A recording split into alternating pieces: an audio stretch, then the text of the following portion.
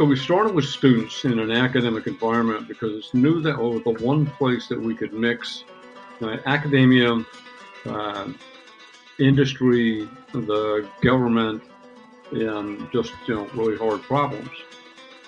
We have found that process of sourcing problems, curating them to the point that they're understandable by other people, and then a heavy dose of discovery in a rigid environment like this actually produces some insights about both problems and potential solutions that are highly, highly valuable to the defense agencies and the intelligence folks. They came into the class working on a problem related to countering illegal commercial fishing.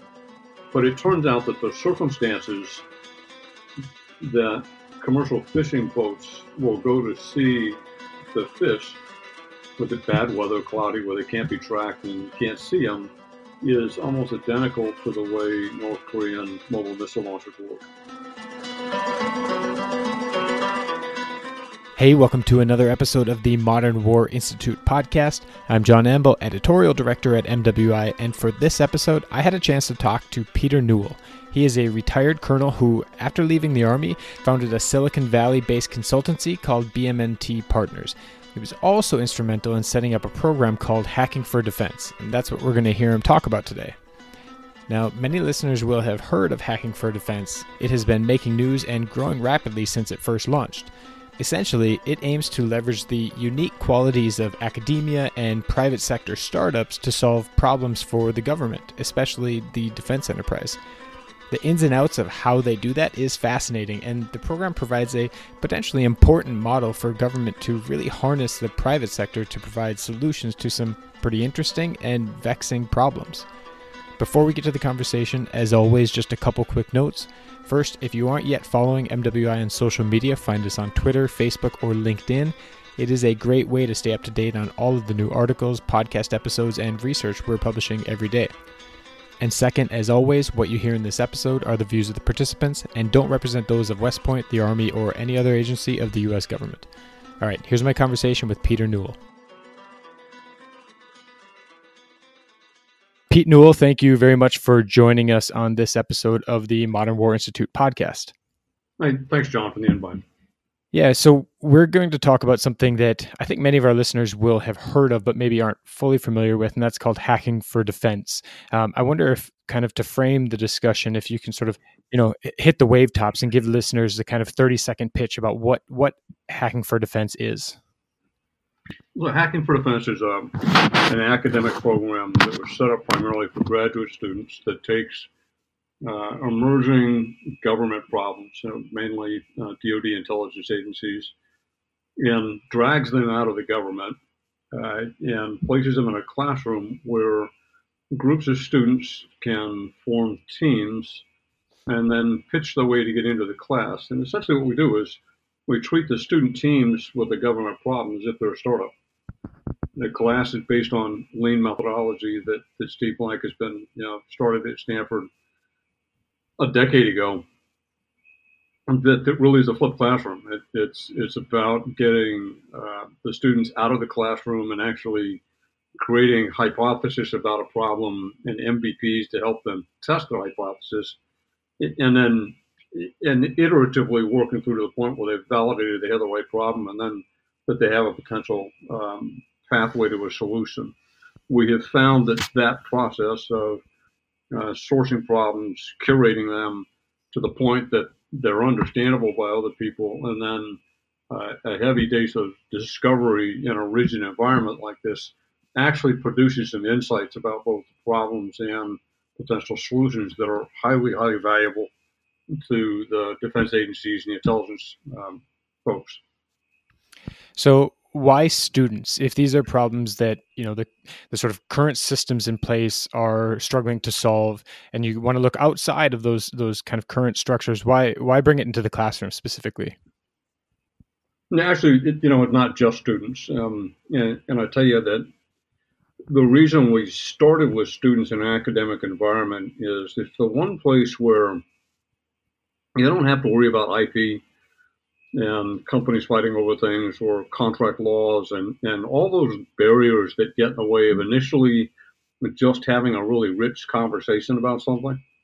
And it's one of my takeaways from living in Silicon Valley post retirement is that the um, the discussion wrapped around problems in this environment is really rich, and there are really no barriers to people trading what they know and context and things like that. It's not until you move off for a solution that people kind of grab things. And say, okay, that's mine. So we started with students in an academic environment because it's knew that was the one place that we could mix academia, uh, industry, the government, and just really hard problems. What we found after we first launched the course is that the government folks who were providing problems raised their hands and said, "Hey, wait a minute. We love this course and we love all the learning that's going on, but we have a workforce that needs to be able to do this." So we, in fact, Hacking for Defense is run by a nonprofit that was spun out of BMNT, which is the company I run. BMNT, in turn, is focused on doing the same thing at the enterprise level for large organizations. So when people say it's just for students, it's really not. It is a great mixing bowl of lots of different people. Can you give? You said that Hacking for Defense kind of spun out of BMNT. Can you? What's sort of Hacking for Defense's origin story? How did it come into being? Was it a few people having casual conversations and said, "Hey, we could put this together"? And then secondly, I wonder if you can talk a little bit about your background and what led you sort of to your involvement with it. Okay, so Hacking for Defense was an accident. And like most things, it's Steve Blank talks about serendipity striking. We were asked at BMNT by a government client at the time when the NSA problem had broken. At the time, the folks in the Pentagon were working on the Long Range Research and Development Program document for 2025 for DoD. And part of the mandate for that document was that they got non-traditional input into it. By non-traditional, they mean startups and companies that haven't worked in defense before. So in typical fashion, they would come to Silicon Valley and they would show up at Google or Facebook and LinkedIn and say, we'd like you to write white papers on what you think the concepts will be in 2025. And some folks in Silicon Valley thought, yeah, right. I'm going to pay an engineer at Apple $1,500 an hour to write a white paper to go on a document that's never going to see the light of day. It's just not something they're going to do. But unfortunately, so there was, I don't want to say pushback. There was just zero participation. And when was this? 2014 ish. Okay. Yeah, late 2014.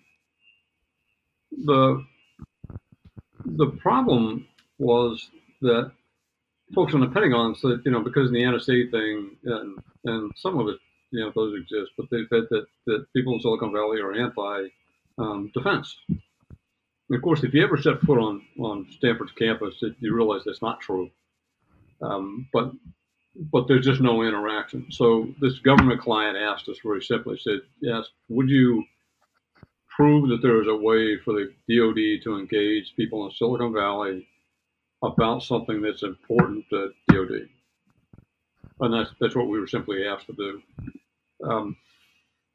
Because of my background, and I'm going to mix the two answers here, sure. I ran the Army's Rapid Equipping Force at the tail end of my Army career between 2010 and 2013.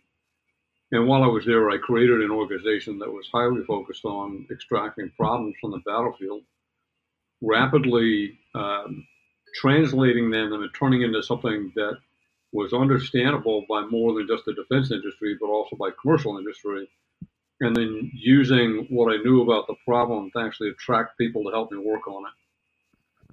We used the exact same premise to solve this problem. We took a supply chain problem in the Pacific because we knew that there's a lot of commercial crossover to it. We gathered a bunch of students from Stanford during spring break and put them on teams and said, your task is twofold. First is you have to take this government problem and rewrite it so that it is more of a dual use So first of all, it's in English so that people understand it. And then once you've done that, your job is to take this problem around Silicon Valley and recruit 3 or 4 people from the Valley to work with you on that problem, to translate it one more time so that it's actually a dual use problem. And by dual use, I mean that the problem exists in DoD, also exists in a commercial arena as well. So that any solution to it has a potential to actually, be delivered by a real company, not just a company trying to sell things to the DoD. So we used Spring Break. I had, I think, 4 teams of 4 graduate students that we borrowed from Stanford. Most of them were former military or active duty military that are here going to school. And it went really well. The exit from this exercise was the students would have to pitch their problem at 1 or 2 of the managing directors from the venture firms in Silicon Valley. Most like folks from Sand Hill, the really big firms. And we kind of graded it this way: is if the managing director of that firm snatches the paper out of your hand and says, "This is great, let me email it to 20 of my portfolio companies," you got an A. And if he didn't, you got an F. All of them went really, really well. So in the middle of this, I met Steve Blank, and frankly, I had no idea who Steve was. And for your listeners, Steve is essentially the godfather of the lean startup movement. Right? So anybody who has anything to do with business would know who he is. But I met Steve in the middle of this, and Steve and I, quickly came to an understanding that what I had been doing at the Rapid Equipping Force in terms of problem curation and ecosystem building and problem solving was virtually identical to what he'd been preaching in Lean Startup, which essentially is get out of the.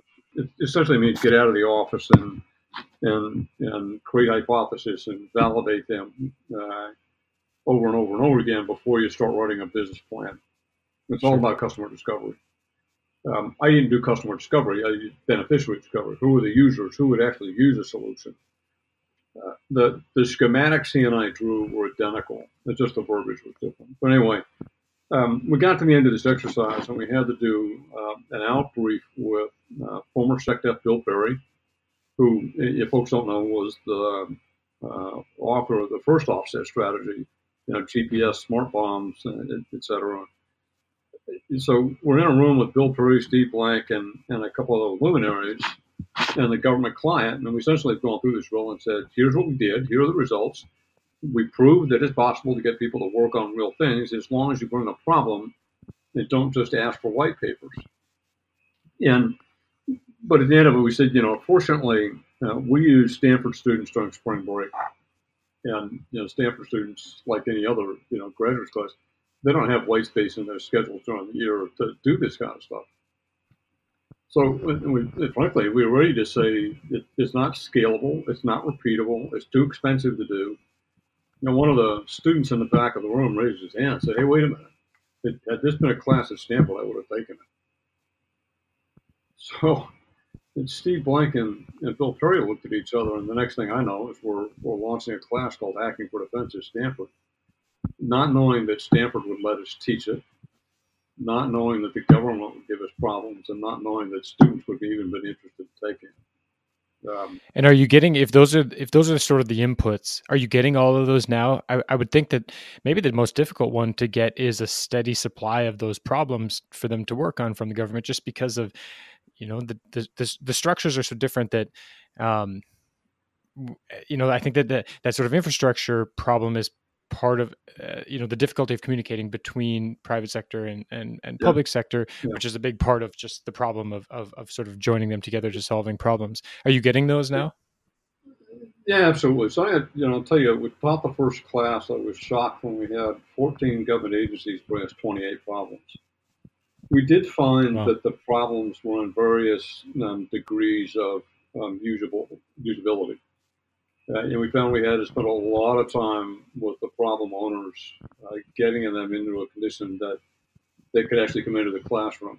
Things that you can't have requirement data in the problem. You can't have no foreign, can't have classified. There were all kinds of things we had to extract from what the government was giving us. And finally, we got to the point of boiling the problem down to a one-page piece of paper. And after that first class, we learned an incredible amount about the relationship between the problem sponsor and their ability to serve an expert as an expert to the problem, and the size of the Rolodex, and their relationship with our higher headquarters and people who had the resources to do something about that problem. Not just because we expected, hey, if the students solve it, you're gonna do something, but because if the problem owner is passionate about the problem and it's important to the organization, then when the students are trying to get to their 115th interview in less than 10 weeks, there'll be somebody there helping them do it. And I think Okay. that's one of the biggest learnings we had. Now we've reached a point where I'll change my hats again and say BMNT recognized that, built a series of courses around problem curation that now, on behalf of MB5, the National Security Innovation Network, and a number of other agencies, we actually go into the agency and teach them how to do problem curation with their problems. We don't do anything just classroom based. We actually will go in someplace with about 20 people in a room who are showing up with problems, and will help them either get them sorted out, they're actually usable, and then sort out whether those problems are best kept at the base, whether they're ideal for the academic platform, or if they're really hard things. Sometimes they end up in BMNT's pipeline of actually working things. But to date, I know you're looking for the actual number. We've sourced almost 1,400 problems that are supporting 22 universities taught this year. We sourced 1,400. Now here's the real artifact you didn't take it. Only 540 of those were accepted. So 540 actually went through curation, which is the service that BMNT provides to the government agencies that helps them ensure that the problems are vetted and scored and issues worked out so that they're ready for the classroom or they're ready for their own agencies. And of those 540, are there a substantial number of them where the solutions have been sort of developed, the problems have been curated, the solutions have been developed, and then they've been pushed back out to the government, I guess, client, for lack of a better term? I think if you look at innovation as a pipeline, it's got 5 steps to it, and I'll come back and I'll give you the numbers in a sec. It starts with sourcing, which as you said, is finding the problems and the people and things that are out there. Then you go to curation, which is where you really put it under a pressure cooker and make sure that things are really valid. And you only want valid things entering discovery, which is the next step. We used Hacking for Defense academic classes as a means of doing discovery. From the classes, you then go to incubation, which is where you talk about potential solutions or ideas of things in nascent teams. There aren't ready to be companies yet, but they have to go someplace and kind of turn into something. And then the final stage is that transition off the program or record to a client or something else. If that's the pipeline, it actually creates a funnel. And I'll walk you through the numbers. If we source 1,391 problems, 540 of them made it through curation. 122 of those made it into the classroom last year. Of the 122 that went into the classroom, 28 entities came out the other end and into some form of incubation. And by that, I mean either they started a company or the government asked the student team to come back in and work with them, or the students kept working on it. There's some activity happened outside the classroom that continued the project. And so far, we've had 9 new companies started that are doing something under contract with the government of some kind. And that's just a snapshot today. It's kind of a moving pipeline. But you can see how that funnel works. That's part of what we at BMNT spend a lot of time helping the government enterprise clients understand is if you want 9 new things a year, You have to go all the way to the other end of the pipeline and look at the size of the funnel that you're using to generate new ideas and people and tech. What I find in most cases is the what's coming into the funnel is inadequate to support what they're trying to get out the other end. There's not enough mass. So can you provide kind of a couple of examples of what is of those 9, say, can you provide a couple of examples of what the problems were to kind of give listeners maybe sort of a left and right limit of what Hacking for Defense is sort of capable of? Sure. So what I would say is the biggest, most successful one is a company called Capella Space. Team Capella was in the first Hacking for Defense class we started at Stanford.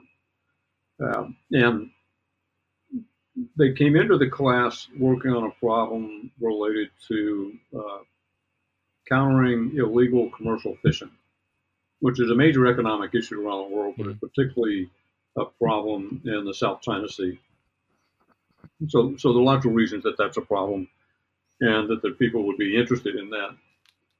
But it turns out that the circumstances that commercial fishing boats will go to see the fish with it bad weather, cloudy, where they can't be tracked and you can't see them, is almost identical to the way North Korean mobile missile launchers work.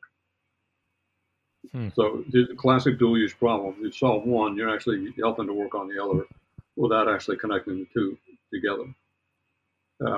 This team went through the course thinking we're going to create a sensor that does synthetic aperture radar imagery from space and a CubeSat. We came out of the course realizing that they needed to be a data company that had access to synthetic aperture radar imagery data plus a bunch of other data that could solve some really nasty problems. The day after the course ended, they closed a $200,000 seed round. They spent their summer, 4 guys, spent their summer essentially redoing the lean process, but now focused on the business model canvas. They closed a $1.2 million seed round in August, literally 2 months later. They signed a $10 million contract with the National Reconnaissance Office in October, 2 months later. They closed a $12.6 million Series A round the following May. So in less than a year coming out of the class, they'd already raised somewhere around $25 million. Wow. The first satellite went up the following December, like 18 months in. I think they're up to 4 satellites up right now.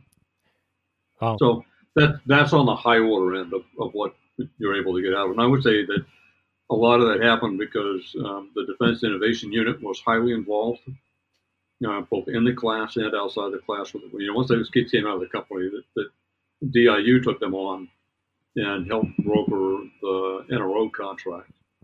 And the community that was built around them in the class actually stayed with them for a long time. We literally, James Madison University, it's on the other end. There have been a couple of spin-off things like Hacking for Diplomacy, but there was a team working an issue for NATO related to improving the speed at which diplomatic decisions are made.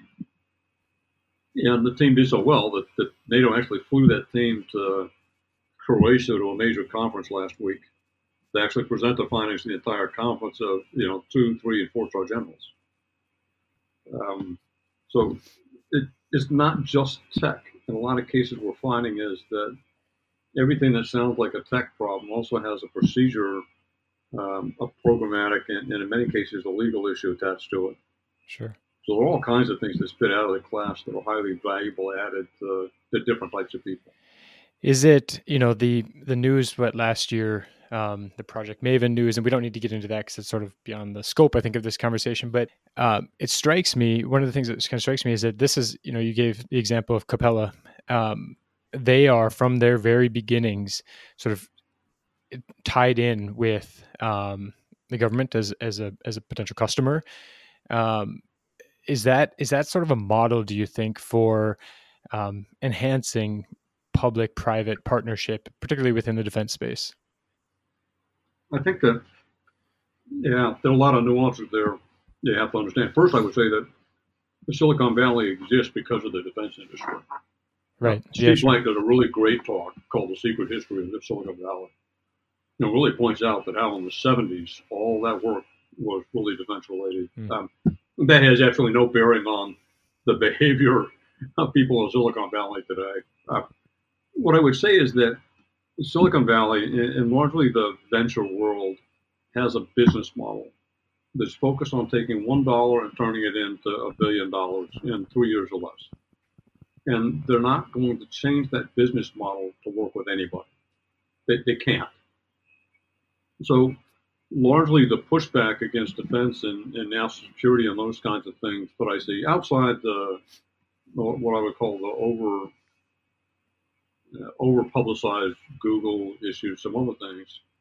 The reality is the government's way of engagement isn't conducive to that type of thinking until you get people to understand the value of dual use investments.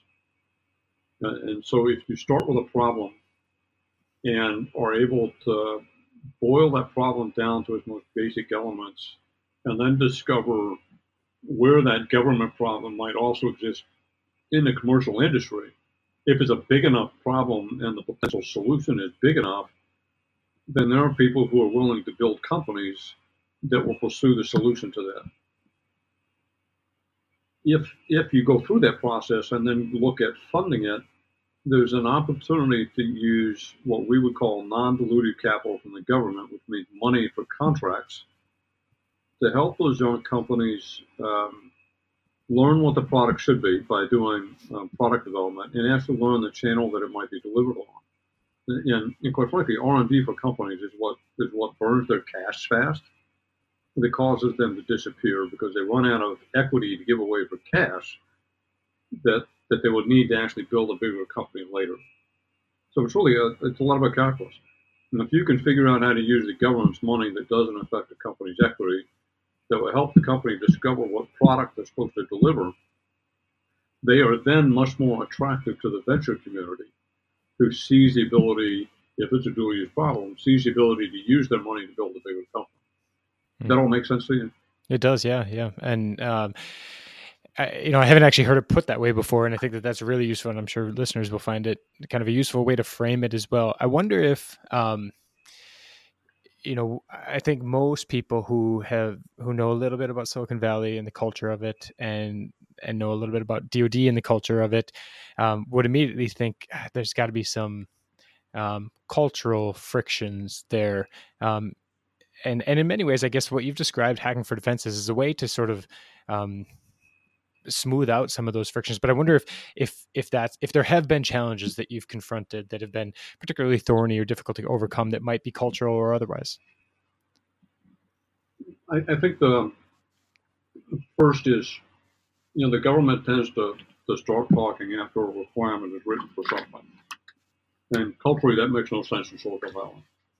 Because folks deal with a problem, and if they ever wrote a requirement, it would be the last thing they did right before they wrote a big check. Everything else up to that point is a matter of discovery. So I think if there's anything that I would say is a cultural issue, it's not the acquisition system as much as it is the requirement system. And kind of the way it works is if you show up in Silicon Valley, and we kind of call it tech tourism, the folks will come out here all the time and they'll go look at the big 5 companies, and they'll look at tech and other things, and then they'll say, well, we have an RFP out with a bunch of requirements and stuff to meet, and you can submit to have us look at your product through this RFP. And of course, the RFP makes no sense to anybody in the commercial world, but in many cases, it's like, yeah, we're beyond that, or your RFP is asking for stuff that's older than what we're already doing. We're already way ahead of that. We're not going to back up for you. They just can't. So you really have to approach it from the stance of what can I do to get my problem and my understanding moving at the speed of Silicon Valley and other places, and then what rules am I going to change inside the government that will allow some free play and some discovery before we get to the point that we say, okay, we have a requirement. I think we've got it backwards. I think the requirement really needs to move to the tail end, and everything before that is get us to the right answer. How big can I guess to put it in Silicon Valley terms, when you think about scaling upward, how big can hacking for defense be, or how expansive can this model be? How expansively can it be applied? I think that you hit on it earlier. I think if anything, it is the flow of problems that determines how big hacking for defense will be. I think, and that's just in the defense realm. So we work hard to ensure there are enough problems out to the universities. I think that at the rate we're going, double in size every year. Congress has dedicated funds to hacking for defense through the Pentagon. We think it will end up in the president's budget request this year for 2020. So the funding is there, which is always the problem of growth. But the real growth in this case is, can we keep generating enough fresh problems and people to keep this going? Because it is intensive. Stanford students will tell you it's the hardest class they've ever taken. Really? Problem sponsors will tell you I can only do one at a time. It's consuming. And rightfully it ought to be. So I think there's a little bit there, right? Our goal going out was to eventually get it into 50 universities. We really want to see it in the major research universities that are seeing lots of DoD research dollars. We want to see those researchers better connected to hacking for defense programs so that they can bear the fruit of their efforts and potentially transition a lot of that research out faster. At the same time, the other type of growth that we're seeing is there are lots of other sectors that have the same issue. For instance, we partnered with the Eric and Wendy Schmidt Future Foundation to pilot what we call hacking for local. It'll get a new name someday, but we've essentially done the same thing with the city of Oakland and University of California, Berkeley. As we're taking the city of Oakland as problem owners, and they're generating problems that are going into a similar class where students are working those problems with the city. It's everything from homelessness to management of recreation and parks to water issues to all kinds of things. That class will probably also expand to a program that I think we'll probably call civic entrepreneurship or something like that. But there are already a dozen universities that have asked if they could run that same class. So I think it expands that way. Hacking for Defense is already expanding internationally. We launched the program in Australia 2 years ago this spring. We launched it in the UK 2 weeks ago. It'll be taught first by King's College London and then by Imperial College. And I think there are 3 or 4 other colleges that are going to take it on. And then we're talking to the Norwegian military about it. So it expands in a lot of different directions. So if there are listeners, first of all, you said, you need to keep generating the problems and you also need the people to be involved. If there are listeners that might be at one of these, I think you said 23 universities in the US or even one of the international universities, if people want to get involved or just learn more about it, where would they start? I would start with the Hacking for Defense Incorporated website. It's www.h4di.org. And if you go to that website, you'll actually see all the universities that are actually actively teaching right now. And if you drill into the universities, you can actually see the teaching teams, the problems, and everything that's going on. That's all on the website? It's all on the website. Okay. There's a contact us thing. If you hit contact us, either Alex Gallo, the executive director for the nonprofit, or Matt Reynolds, the director for the university program, and personally answer every one of those queries about things. For your listeners that are up there at West Point, I know that we're working with the Center for Leadership to pilot a Hacking for Defense class at West Point in August. And I think we were already heard from a couple of other instructors up there. So there's some discussion about the hacking improvement platform at the military academy. The Air Force Academy taught a class this past fall, and the National Defense University is teaching one right now. So within the service schools, we're starting to see more opportunity for entrepreneurial learning inside the national security programs. Well, I will say that there, at the Modern War Institute, we're pretty well, I think, tapped into the kind of 03 to 06, in officer ranks, professional ranks, and there's certainly a movement afoot of people that are more interested in sort of, I guess, innovation and finding unique challenges to some pretty difficult problems. And I will, it's been 4.5 years now since you've launched. Hacking for Defense is a thing that people have heard of, but I really appreciate you taking some time, because I think listeners will have a much better understanding of what it is, and perhaps will want to get involved in the future. No, absolutely. I appreciate the opportunity to talk about it. I think if I got my vote, this would be an intramural sport in the Army, in the services. Yeah, that would be fantastic. Well, Pete, thank you very much for joining us. Awesome. Thank you. I appreciate it.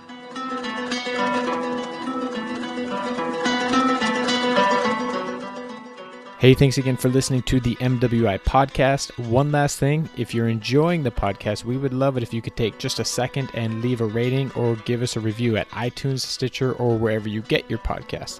It's a great way you can help us reach new listeners interested in the types of topics we feature on the podcast. Thanks again.